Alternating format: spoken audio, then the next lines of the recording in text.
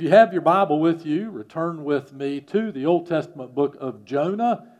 We're going to be at the start in chapter 1, then we're going to jump to chapter 3. So just giving you a heads up about that.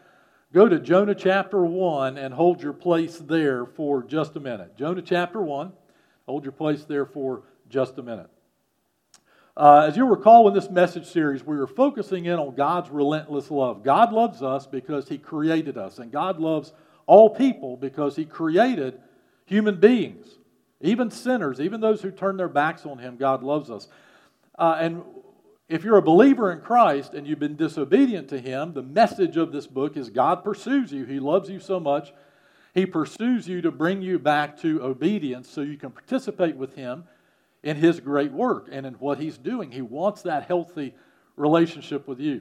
A lot of times Christians grasp that God loves us enough to send His Son Jesus to die on the cross for us. We get that. The Bible says God demonstrates His own love toward us in this, that while we were still sinners, Christ died for us.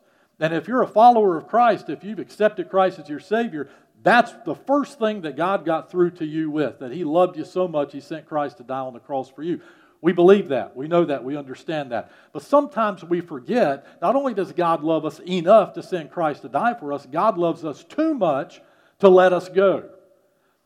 Though you are a Christian, sometimes you're disobedient. You turn your back on Him, and you may be in this room and in this service this morning, and you know you've been disobedient. You're not doing what God wants you to do. You're not reading His Word and following His will. You're not submitting yourself to Him, being transformed by the renewing of your mind to Christ. All these things, you've been disobedient to God in some way, and maybe you are right now. The message of the book of Jonah is God loves you too much to let you go, to let you disappear into the void of your disobedience as if He doesn't care about you. God wants you back. God wants you to come home and participate with Him in the great work of God. God wants you to grow in your relationship with Him. God wants you to have a healthy relationship with your God. God wants you to experience the power of God in your life when you trust Him. He loves you too much to let you go. If you've been with us in this series, you know the book of Jonah. Now, if you haven't been with us in this series, and I say the book of Jonah, the first thing you think of is the man who was swallowed by a fish. And that's true. But what we've learned in this series is that's actually a minimal part of the story. It's just really a turning point in the story, but it's not the main part of the story. It's God using His creation to discipline His wayward prophet Jonah. The story opens with God calling Jonah suddenly. God just shows up. We're not introduced to Jonah. God just calls Jonah the prophet. And he's been a faithful prophet to this point. Jonah is a Hebrew prophet in the northern kingdom at the time of Samaria. And God approaches Jonah and calls him to leave Samaria and go further north about 500 miles to an Assyrian city called Nineveh. Now, we've learned in this study, the Assyrians were a ruthless and brutal people. They were hated by the Jews. The Israelites at the time despised them, as did most people. But God calls Jonah out of his comfort zone to go to a place he would never visit and preach to a people in his heart he despises. So Jonah does what? He runs the other way. Now, to understand where we are in chapter 3, we need to return to that moment in chapter 1. So Jonah chapter 1 and verse 1, the story opens suddenly like this. The word of the Lord came to Jonah, son of Amittai. Get up, go to the great city of Nineveh and preach against it because their evil has come up before me. Jonah got up, but he didn't get up to go to Nineveh. Jonah got up to flee to Tarshish from the Lord's presence. Now, God has preserved the book of Jonah for us in such a way that we can understand Jonah's disobedience and Jonah's restoration. We can understand Jonah's disobedience and Jonah's return to obedience in terms that God makes stark and clear for every believer who comes into this story and into this book. There's no way to miss it. So when we go to chapter 3 and verse 1, which we'll read in just a moment, we see this restoration taking place. Now, what's happened in the meantime? Well, as we just read, Jonah flees from God. Now, he knows God well enough to know that God is everywhere. So he's not trying to get away from God. He's trying to make himself unavailable to God. So what he does is, instead of going 500 miles into Assyria to the city of Nineveh, Jonah books passage on a Phoenician ship in the Mediterranean Sea and tries to sail 2,000 miles to the coast of Spain and a city called Tarshish. He just wants to get himself out of the ministry area so far away that God will just pick somebody else, or God will give up on the agenda to go preach to the Ninevites, people that Jonah hates. So rather than be uncomfortable preaching and obeying God, he makes himself extremely uncomfortable and inconvenient. A man who likely had never been on a ship in his life gets on a ship in the Mediterranean Sea and sets sail 2,000 miles away on a journey to take him that far away. God does not give up on him. God pursues him. God brings a great storm upon the sea. The God of the book of Jonah is the creator of the universe and the creator of all humanity. And he uses his creation to get Jonah's attention. It terrifies the seasoned Phoenician sailors. They know that there is a deity against them. And Jonah finally confesses that he's the problem. His disobedience is why the one true God of all creation has brought this storm upon them, and why everything they have done as sailors to try to mitigate their problem has failed. They need to throw him overboard, and that's what they do. And the Bible says as soon as he hit the water, the storm died down. But then God appointed a great fish. The term translated fish in the book of Jonah means sea creature. But we understand that to be a fish. A fish swallows him up, and he spends 3 days and 3 nights in the stomach of a great fish. And in chapter 2, we saw how he spent the 3 days and the 3 nights in a condensed version, his prayer. And in chapter 2, Jonah spends his time in the darkness, the darkest place. There's no light at all, darkest place you can imagine, crying out to God, reviewing his relationship with God, going through steps of repentance, that is, confessing his sin, his failure, his haste to turn away from God, what put him in this position, and then finally he experiences restoration and trust in God. And he says out loud, God, no matter what, you are my God. I will serve and worship you and you only. And then chapter 2 ends with God appointing the fish to vomit out Jonah on the shore of the Mediterranean Sea. Jonah delighted just to be alive that day. Now, between that moment and chapter 3 is an undisclosed amount of time, but it would have been enough time for Jonah to go home to Samaria to clean up, thank God, take a shower, whatever he needed to do, get cleaned up, and then the Bible suddenly says again almost exactly what we read in chapter 1 and verse 1. Look at chapter 3 and verse 1. And bear in mind, by the way, the God does not speak in chapter 2. Only Jonah speaks in chapter 2. It's only him praying and him crying out to God. The next time we hear God speak, this is what God says. The word of the Lord came to Jonah a second time. Get up. Go to the great city of Nineveh and preach the message that I tell you. Jonah got up and went to Nineveh according to the Lord's command. Now, Nineveh was an extremely great city, a 3-day walk. Jonah set out on the first day of his walk in the city and proclaimed, in 40 days Nineveh will be demolished. The world's shortest sermon. Verse 5, then the people of Nineveh believed God. They proclaimed a fast and dressed in sackcloth from the greatest of them to the least. God preserves this for us in such a way we cannot miss it. God's call has not changed. But notice this, God was willing to take a side tour, a detour with Jonah. God was willing to chase down Jonah to bring him back to obedience. Now we know from the Bible, we know from Scripture, we know from stories in Scripture, and we know from Jesus' own words that God's priority is to make disciples of all nations. God's priority is to reach the lost. God's priority for Jonah was to preach to Nineveh, people who did not know the one true God. And yet God was so concerned about Jonah's obedience, God was willing to take time out to go get Jonah, bring him back, and start over. Just like the scripture says, this is Jonah's second chance. His second chance at obedience.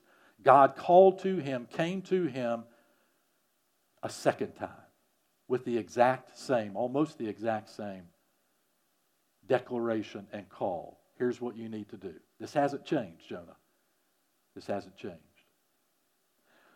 It could be that you are the believer that needs a second chance at obedience. You need a second chance. You've turned your back on God. You've walked away. You've sinned against Him. You know you're a believer in Christ, and yet you've been disobedient. And now you know, God, can I get a second chance? The good news is God has not let you go. The reason you've been miserable is God's been after you. The reason you haven't forgot about God, forgot about church, forgot about the good days when you were obedient is that God has not let you forget. God has been after you. And when you turn and face Him, you will find that God will bring you back to obedience. God will bring you back to a second chance to obey. So what do you do? If that's you this morning, what do you do in your second chance of obedience? What do you do when you come back to Him? And this is your next step, your next time. Well, not surprisingly, a second step, a chance at obedience, is pretty much like every chance at obedience, but we need to be reminded what it's like to be restored to obedience and what we need to do. So this morning we're going to go back to the story for just a moment, and I want you to look with me at three practices to undertake in your second chance of obedience. When God gives you a second chance to obey, this is what you do. This is what you do. First of all, practice faithful obedience. Practice faithful obedience. In other words, simply, trust God. Trust God. The first time out, chapter 1, verse 1, we're told that the word of God came to Jonah. God called Jonah to go to preach to the Ninevites because their evil has come up before me. That is, He has seen the evil in their midst, and He cares about them because they are His creation and wants Jonah to preach to them in hopes they will repent of that evil. But rather than trust God with the outcome, Jonah turns and flees the other way. The important point here is trust and obedience always go together. If you're obedient to God, you're trusting God. If you're trusting God, you're obedient to God because they're always going together. If you read the Bible and you trust God's Word, you apply it. You're obedient to it. You express your trust through your obedience. They always go together. In fact, we even have a hymn that we love in which we sing that. You know what it is. Trust and obey, for there's no other way to be happy in Jesus but to trust and obey. We ought to turn it around and say, if you don't trust and you disobey, you're going to be miserable. Because that's the flip side of that song. Trust and obey always goes together. Restoration, coming back to obedience, means coming back to trusting God. Now, what that means is you trust God for what you cannot see and what you do not understand. That's what that means. I've talked a lot about obedience through this series. I'm talking about it this morning. Let me bring a little clarity to what we mean about obedience in the first place, because in our culture, obey and being obedient and obedience bring negative connotations. People don't want to be told to be obedient to the law, to God, to parents, to whomever. They don't want to be told that. That sounds restrictive. But the Bible teaches that obedience to God is actually what brings us freedom. It's not restrictive. It brings freedom and independence. When we're obedient to God, we're trusting God for who He is and what He promises. And when we're obedient to His Word, we get to find out that He always fulfills His promises. We find out how much He loves us. Through that trust and obedience, we build a healthy relationship with God. Practice faithful obedience. Practice faithful obedience. And you'll restore that walk with Him. Always trusting Him for what comes next. Here's another truth of Scripture to make sure we get and understand. God always knows what's on the other side of your trust and obedience. God always knows why it is He's calling you out and asking you to do what He's asking you to do. You don't see it, So you waffle and you hesitate. But God already knows what's out there. And that's why your trust and your obedience are so important, because God knows what's on the other side. He knows what He wants you to participate in and get to see Him do in your life and the lives of other people. God already knows that. The more faithful you are in your obedience, the more likely you are to see God work. It's just a basic truth. The more faithful you are in your obedience, the more likely you are to see God work. Author and very popular speaker, daughter of Billy and Ruth Graham, Anne Graham Lotz, tells a story that she used to go to UNC Chapel Hill football games with her husband, Danny Lotz. And Mr. Lotz was 6 feet 7 inches tall, stood out in a crowd. And she said she remembers when she would show up at the games, the crowds would be going in, and she would just hold on to his hand and watch for his head in front of her to get through those crowds. She said, the only way I could make it from the car to the seat was if I held to my husband's hand and trusted him to get me there. And then she writes, my hope and my prayer is that 10 years from now, I can say I was faithful to God step by step. Because she says that's the Christian life. Step by step, trust and obey. Let Him guide you. Let Him lead you. Why? Because He knows what's out there. He knows what He's calling you to participate in and what He wants you to experience with Him. Our problem as Christians is often that we hesitate and we substitute in our obedience. Rather than trust God and obey God, we say, okay, God, God wants me, for example, God put it on my heart, I need to be in a Bible study or a discipleship group. Well, God, that's too time-consuming. Remember, we make ourselves unavailable. That's what this disobedience is, making yourself unavailable. God, that's too time-consuming, so I'll just make sure I show up at church maybe twice a month instead of once a month and online of 2 or 3 times, and that'll satisfy that. The problem is that yearning to be in a small group Bible study will never go away. Why? Because God's after you. And you're being disobedient. You're being disobedient because you don't trust Him with what He's asking you to do. The more faithful you are in your obedience, the more likely you are to see God work through you and in your life. Secondly, practice prompt obedience. Practice prompt obedience. Here it is, the more immediate you are in your obedience, the more likely you are to see God work in your life and to use you. The more immediate you are in your obedience, the more likely you are to see God work. You grow in that healthy relationship. Chapter 1, verse 1, chapter 3, verse 1, both underscore the action of Jonah. In chapter 1, Jonah is quick to disobey, to get away, to make himself unavailable. He is quick to disobey. In chapter 3, he offsets that. He is quick to obey. He goes immediately in the direction that God actually calls him to go. Not the one he wants to do, not the other direction. He doesn't hesitate. He doesn't sit around and negotiate with God. Maybe there's another way to do this. Can you send somebody else and I'll come along behind them after they preach to Nineveh? None of that. He just goes. He just goes. It's just a very simple principle. Be prompt in your obedience. Once you know what God wants you to do, do it. Do it. You say, well, Pastor Bob, how do I know? Well, the first way is to make sure you know your Bible. God's will is revealed in His Word. He's not hiding it from you. God's will is revealed in His Word. Then God, the Holy Spirit, will speak to your heart about how He wants you to apply that in your life.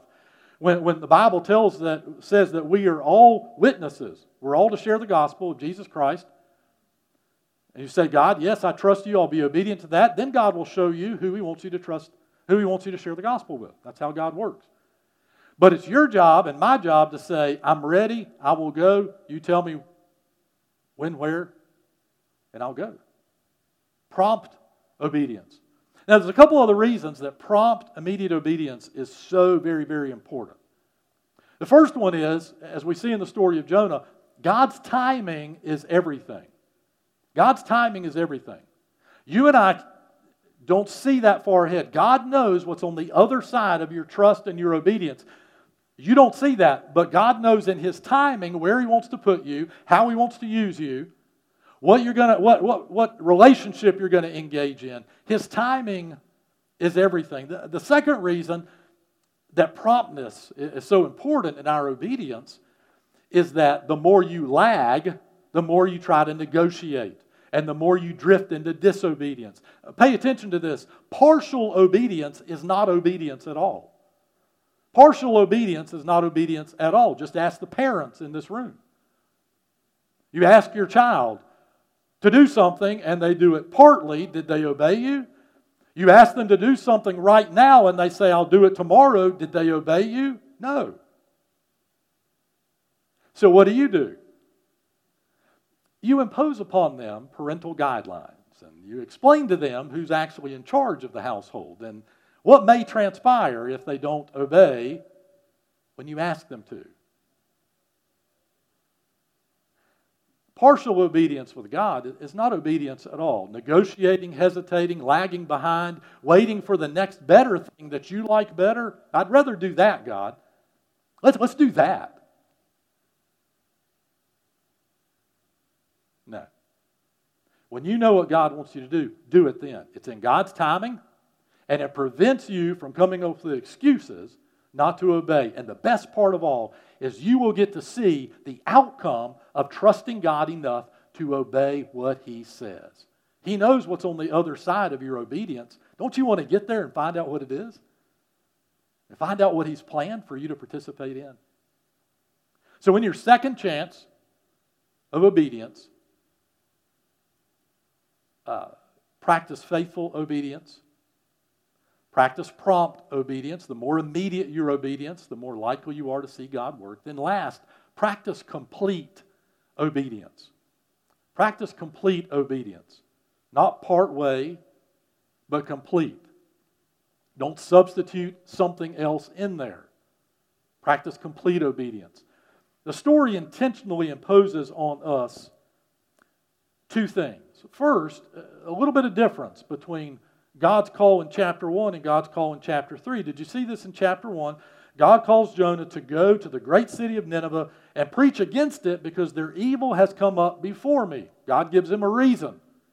But in chapter 3 he says, and preach the message that I tell you.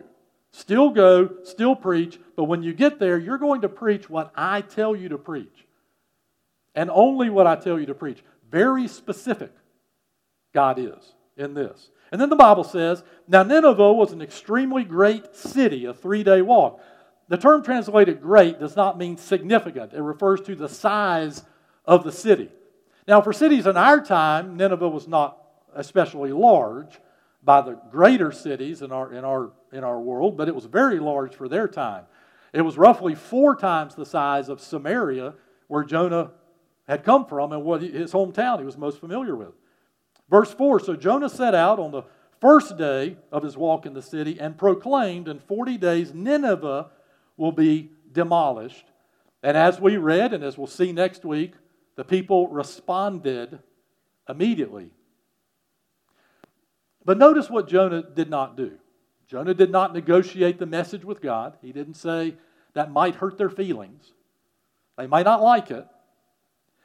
And he didn't show up at this huge city that would take 3 days to walk around. He didn't show up and say, God, I'm just going to stand in one place. I'll preach from here, and everybody else can spread the word.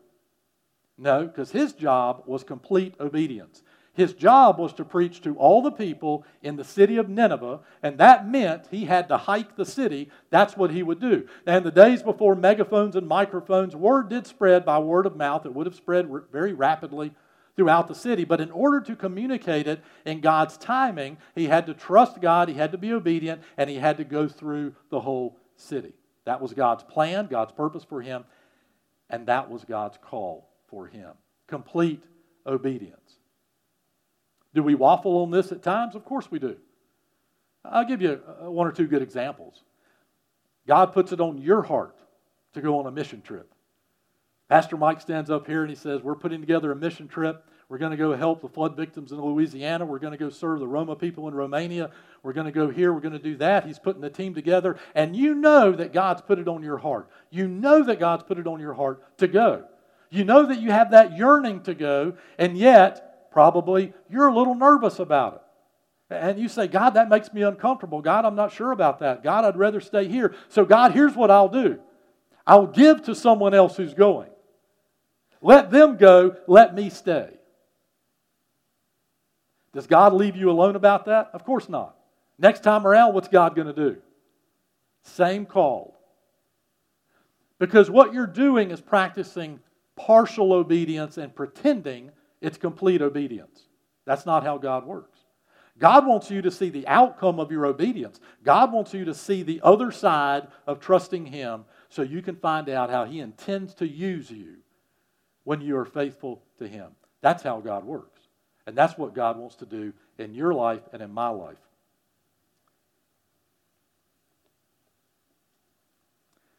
That's also how Jonah knew that he was finished. Pay attention to that as well. In order to have complete obedience, Jonah had to know that he was finished with the task that God had given him. He wasn't finished until he preached to everyone in the city. So he traversed the whole city to make sure it was done. Didn't matter how long it took him. It only mattered that he was faithful to preach to everyone in the city and to practice complete obedience. The more complete and accurate your obedience, the more likely you are to see God work. And that's God's point. He wants you to see Him work, to trust Him enough for the outcome, to say yes to whatever He asks you to do. Sometimes we don't say yes, we hesitate, we lag because we think we're not ready. That was not Jonah's problem, but sometimes it's our problem.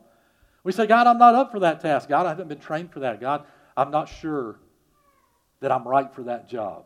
But God has put it on your heart, and God has spoken to you through His Word, and God has asked you to trust Him enough to be obedient so you can see the outcome. And you know that's what God's doing, don't you? Army Specialist Jeff Lewis.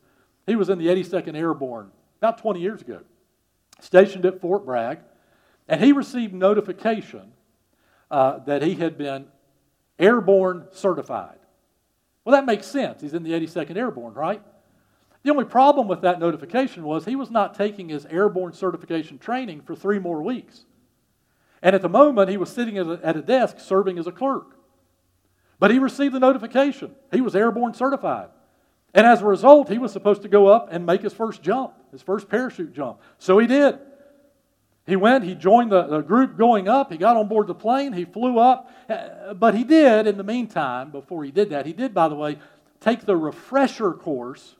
Even though he hadn't had the fresher course, he took the refresher course for airborne certification.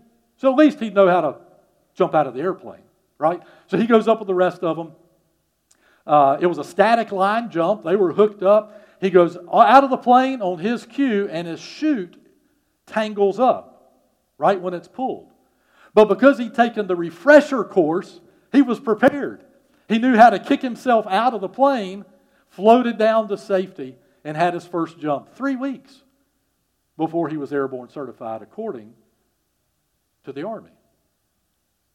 Now the moral of that story is, please don't go jump out of an airplane and say, God told you to do it.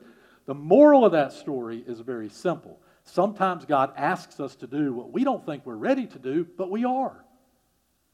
And if God does that, if God puts something on your heart and you say, God, I'm not really sure about this, well, get ready.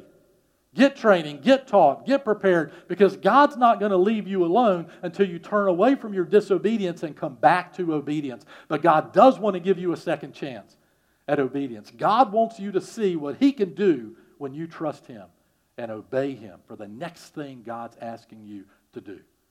Get in His Word. Get in prayer. God will put it on your heart, and you'll see God work through you. It could be this morning, you're in this room, you're at home online, and you know, God's already speaking to you. You know you've been disobedient. Maybe in these past weeks, you've been one of those that's prayed with me and you rededicated your life to Christ. You said, I want that second chance, going to start over. Good for you. Christians, listen, it all boils down to this. If God is telling you to start over, start over. Repent of your past, your sins, repent of your disobedience. Start over with Him today. Make that fresh commitment. Let God lead you in His Word to trust Him more deeply so you'll obey Him and you'll get to see Him work through your life.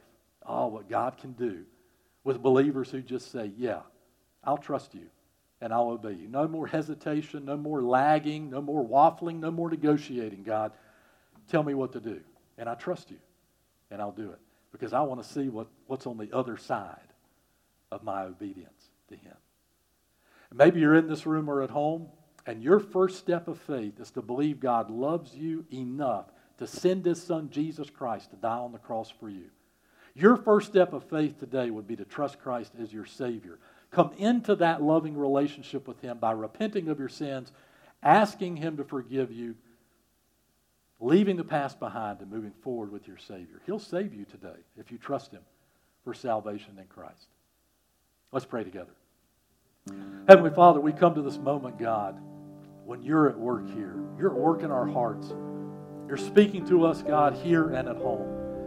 Believers, God, that you're showing us we've been disobedient to you. Father, you're showing us that. God, first we thank you for never letting go of us, never letting go of us, never giving up on us, God, but loving us so much, too much, to let us go. God, how we thank you for that. So turn us back to you this morning. Turn us back to obedience.